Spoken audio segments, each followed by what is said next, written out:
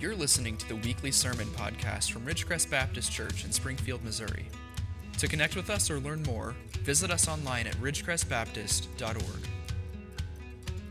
So if you have your copy of Scripture, will you stand with me as we hear from the Word of God? Stand with me as we stand upon the solid rock of God's Word and listen to this very familiar verse, not necessarily Christmas in the traditional sense, but this is Christmas in the cosmic sense. Notice this, and the Word became flesh and dwelt among us, and we have seen His glory, glory as of the only Son from the Father, full of grace and truth. Verse 16, for from His fullness we have all received grace upon grace. For the law was given through Moses. Grace and truth came through Jesus Christ. Let's pray. We thank you, Lord, for grace and truth. We thank you that we can bask in your glory. We thank you for the songs we've been singing that point us to that glory. This time of year, Lord, things just seem to have a little bit more sparkle. They are just a little more glorious. God, I believe that's one of the ways that you're proclaiming to the whole world that you are Jesus the Christ, that you are the Savior of the world. May we share that message in a big way this Christmas season. And we pray this in Jesus' name, amen. You may be seated. Anticipation.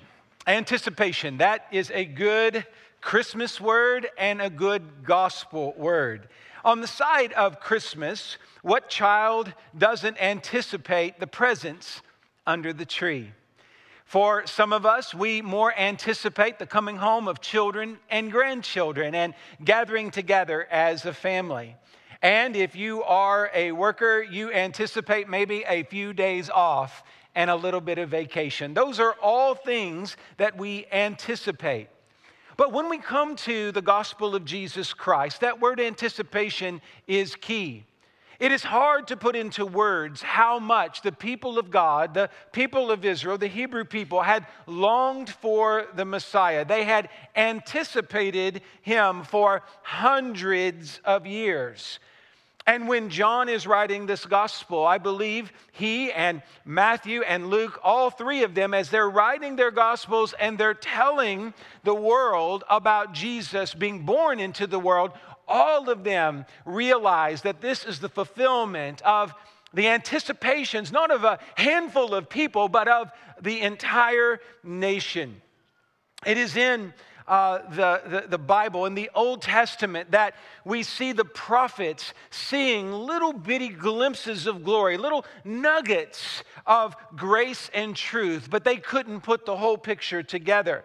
Every prophet had something to contribute, but they couldn't see the full picture. You can imagine someone trying to describe some very complicated piece of machinery only from one angle. That's kind of the feeling that you get when you're reading the prophets. They're all seeing the same thing, but they're only seeing a sliver of it. But what we begin to realize when we get into John's gospel is that anticipation is one thing, but when we receive what God has for it, it is far better than we could have ever imagined. So today, as we think about what it meant for them to anticipate the coming of Jesus, what we realize is that when Jesus came, what we have is an amplification of God's grace and mercy. That is to say that when God showed up, it was far greater than anyone could have dreamed. Let me see if I can put it into a picture for you. Imagine a kid, let's say 8 or 9 years old, who loves cars. And he asks his mom and dad for a Matchbox car to be put in the stocking, a little red Mustang. Let's say a little red Mustang. Now, I'm not talking about one of these electric versions. I'm talking about real Mustangs, like, you know, back when Mustangs were Mustangs and men were men. And anyway, in a more glorious day. And imagine that the kid is anticipating this little red Matchbox car, which is a pretty humble present. And he gets up in the morning, he opens up the stocking, and there is no Matchbox car. but he walks out into the driveway and there's a red car. Now that's ridiculous. What 8-year-old needs that? Well, every 8-year-old, I guess, really needs a Mustang, right? And I know that's a ridiculous analogy, but when we're looking at the scriptures, we need to realize that what was anticipated by the people of God, what were they looking for? They were looking for a great leader. That's wonderful. Someone to help them with their problems. Well, that's nice too. But what God sent them was far more than what they anticipated. It was amplified. It was not just something that made their lives a little more bearable, but Jesus came to give them eternal life. That's why John's gospel starts this way. It's because what God had given them was not something small, but it was something great. It was a mind-blowing gift. In fact, if you look at the text here, the word that is used is that God gave his people his fullness. His fullness. He didn't hold back. He didn't give the world a piece of what they needed, but he gave us everything that we needed. Everything that our souls need most.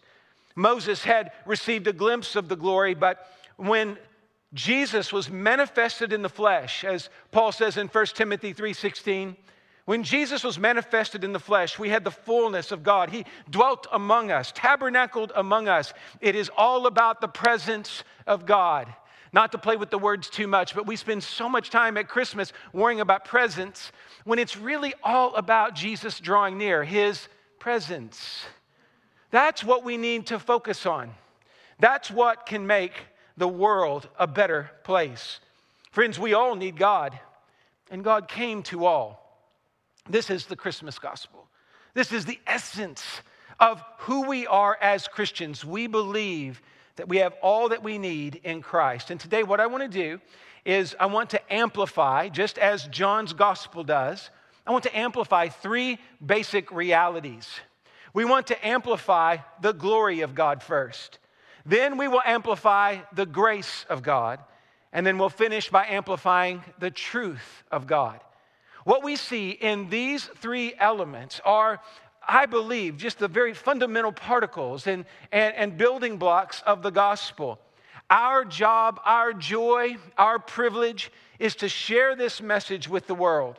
We want our church to be a sharing church. We want to share not just the resources God has blessed with us, but the most important and precious resource we have, which is the salvation of Jesus Christ.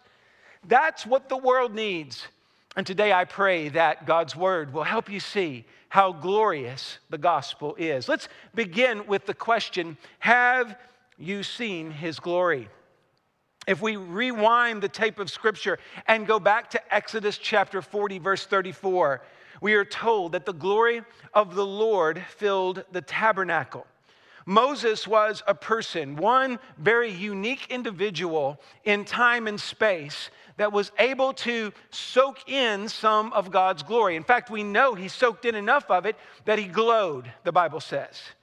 He alone was able to do that. We don't know why exactly God chose him to have that privilege, but when we look at the Old Testament and we think about glory, the closest anyone came was Moses. But now look at John 1:14.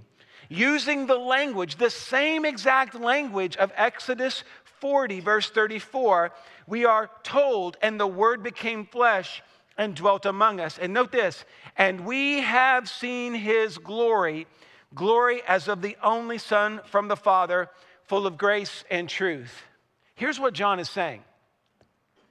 In all of the Old Testament time, one person, was allowed to bask in the glory of God. John says, now that Jesus has come, we all can bask in that glory. He speaks of a personal experience. John is telling us his story, his personal encounter with the glory of God.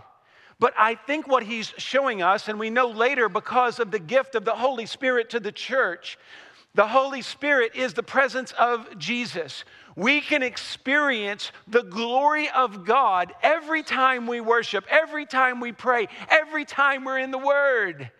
There is no barrier. We don't have to climb over walls or go through curtains. The glory of God is available to you. The Word became flesh and dwelt among us. This is an amplification of God's glory.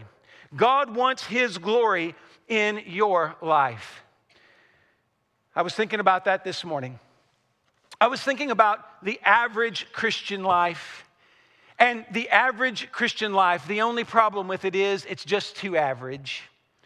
It's too average in the sense that God is telling us in His Word that we have access to this glory. And yet very few of us are tapping into that glory. Our lives are managed, our lives are manipulated by a world that is fallen. Our lives sometimes are just focused on doing a job and getting through our day. But I believe that God has more for you than just making it through your day. I believe every day that you are alive is an opportunity for you to tap into more of the glory of God. God didn't create you to be boring, so stop being boring. God didn't create you to be dull, so stop being dull. You have the power of God in you. You have the truth of the gospel in you. You have the very love of Jesus in you. That is a glorious thing that the world needs to experience. You see, Jesus is not just another avenue to be spiritual or to know more of God.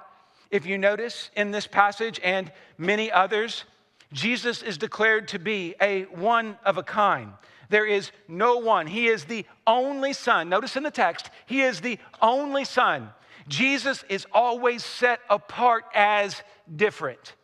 Now, I want you to hear that because in the world today, all spirituality is lumped into one big amalgam. Everybody wants to say spirituality is just one thing. But when we come to the Bible says that there is something uniquely glorious about Jesus. Now, I say that to you because our voice needs to be one of uncompromising fidelity to the deity of Christ. We believe that Jesus is the Son of God. We believe that He is the Word become flesh. This spiritual creative force that created the entire universe came into the flesh.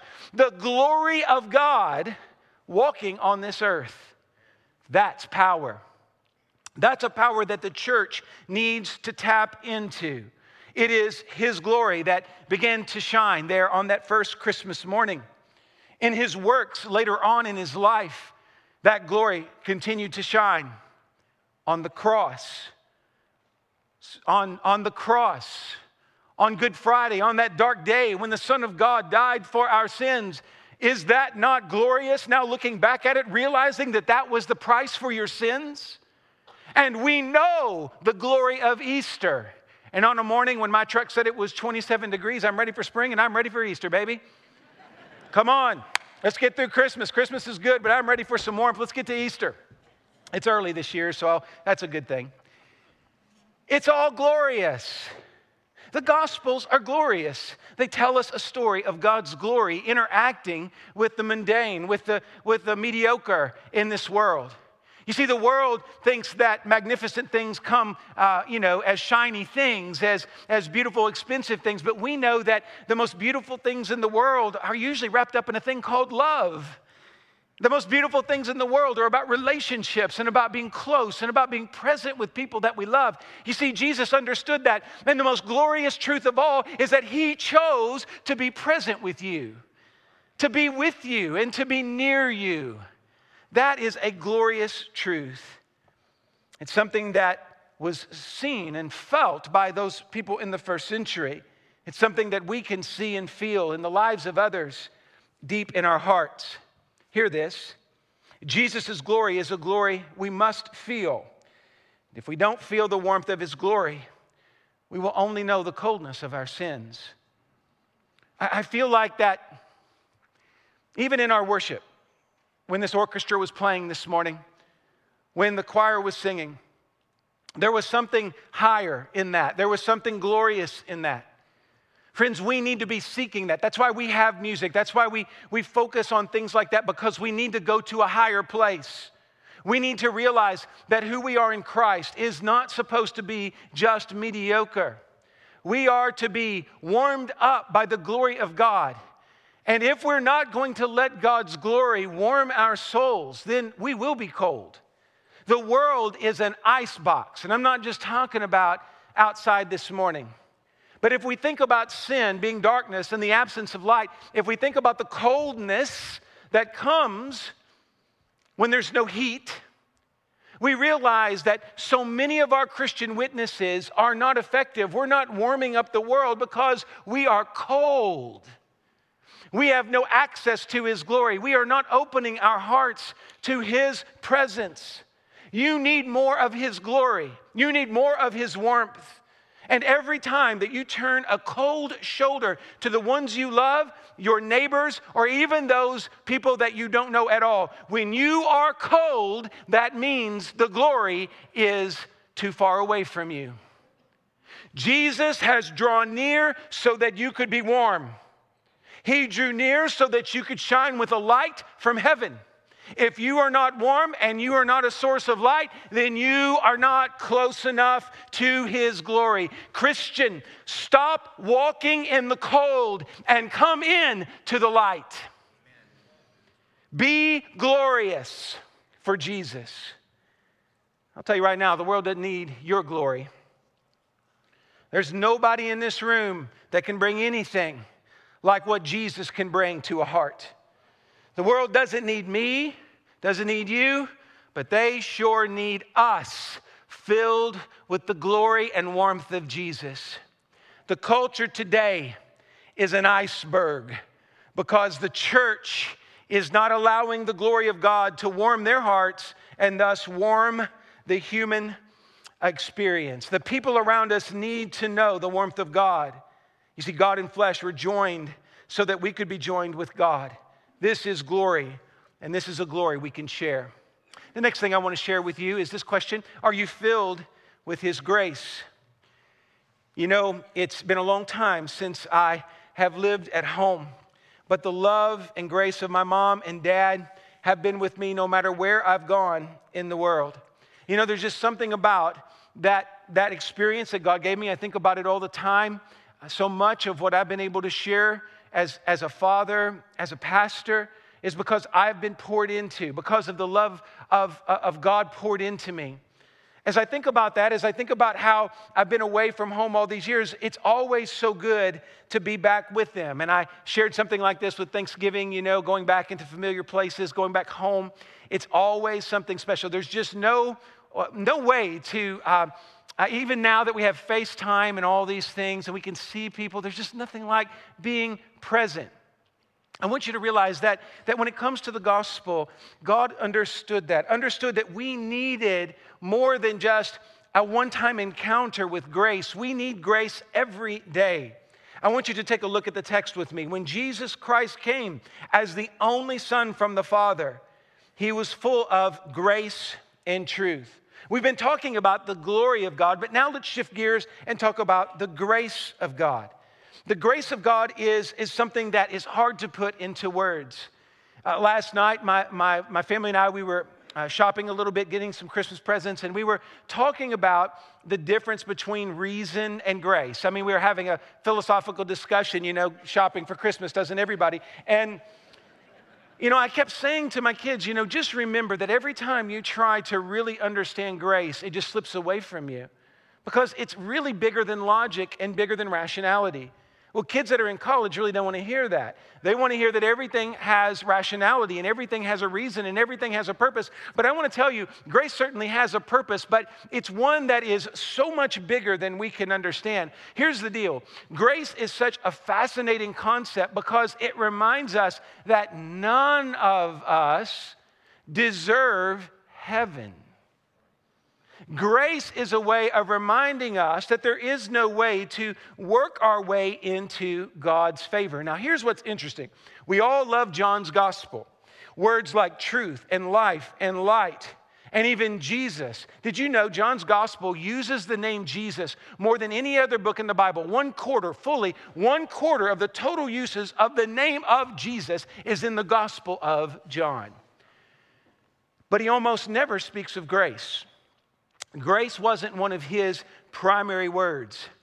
But even though it's not one of his primary words, he builds the whole gospel on that word here in John chapter 1. He mentions grace again and again and again. And the truth is that human beings can't remain in truth on their own.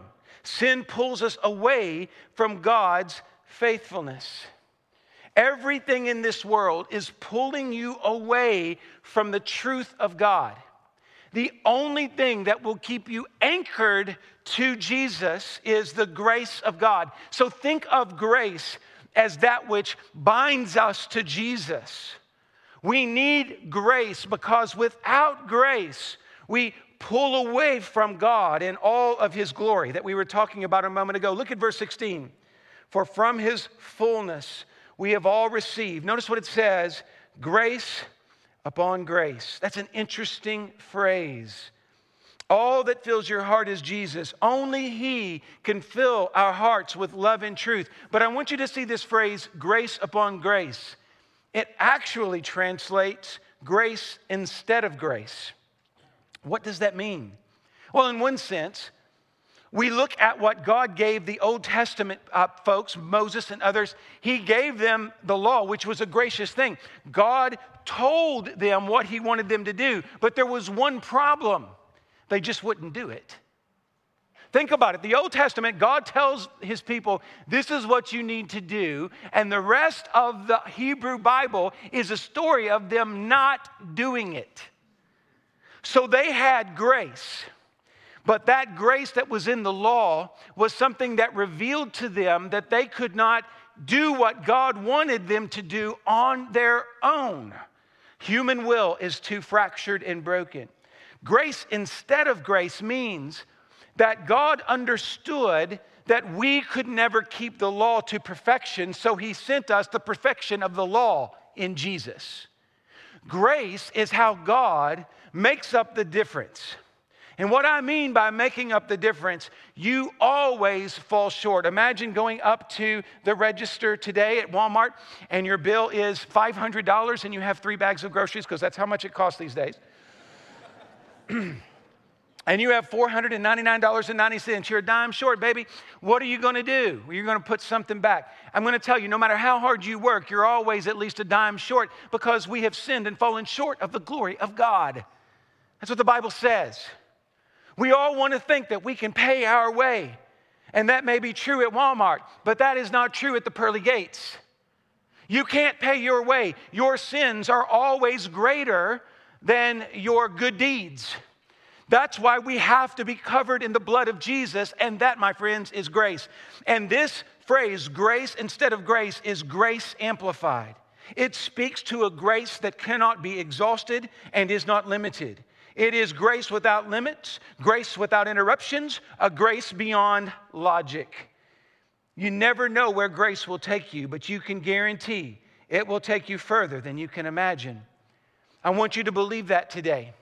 I want you to believe that wherever you're stuck in your journey of life, it's not okay, and this is not where you need to be. There is more beyond where you are today. God's grace is richer and deeper than you've ever known, and that's true even if you're in a good place today. We always assume that everybody comes into church in a bad place. Some of you are serving the Lord and experiencing his blessings. Let me just tell you this. If you're in a bad place, God's got a good place for you. If you're in a good place, God's got a better place for you.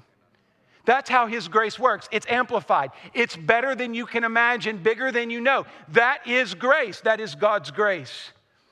Years ago, I came across this hymn, "Oh, the deep, deep love of Jesus," by Sovereign Grace. It goes like this. I'm not going to sing it. "Oh, the deep, deep love of Jesus, vast, unmeasured, boundless, free, rolling as a mighty ocean in its fullness over me.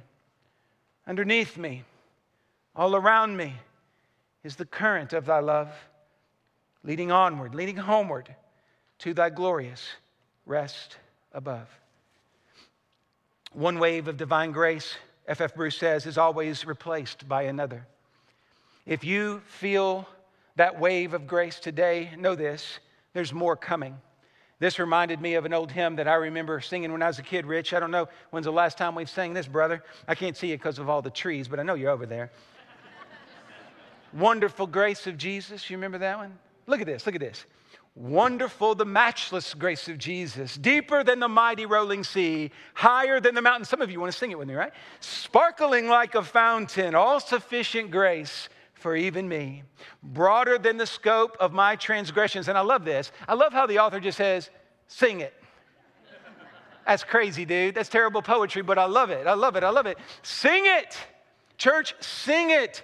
Greater far than all my sin and shame. Oh, magnify the precious name of Jesus. Praise his name. I'm telling you, if you are filled with the amplified grace of Jesus, songs like that just will shake your soul. God's grace is sufficient for your needs. Paul discovered that in his weakness, and so must we.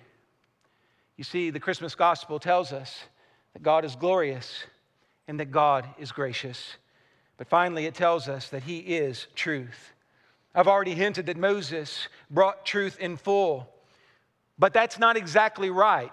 He brought the truth of God, and it was complete. Didn't Jesus say that nothing would be added to it or subtracted from it? So it was complete in a literal sense. The problem was, it wasn't the problem of a lack of knowledge. It was a lack of application. The issue is that no one was fully practicing that law. Truth is that which conforms to what really is.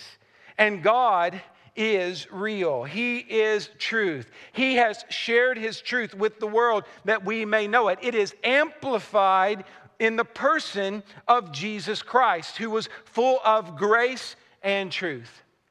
This week, I think it was December 5th, there was testimony on Capitol Hill. 3 of our nation's most prestigious universities sent their professors to go and talk about the problem of anti-Semitism on campuses. Maybe you've read about this.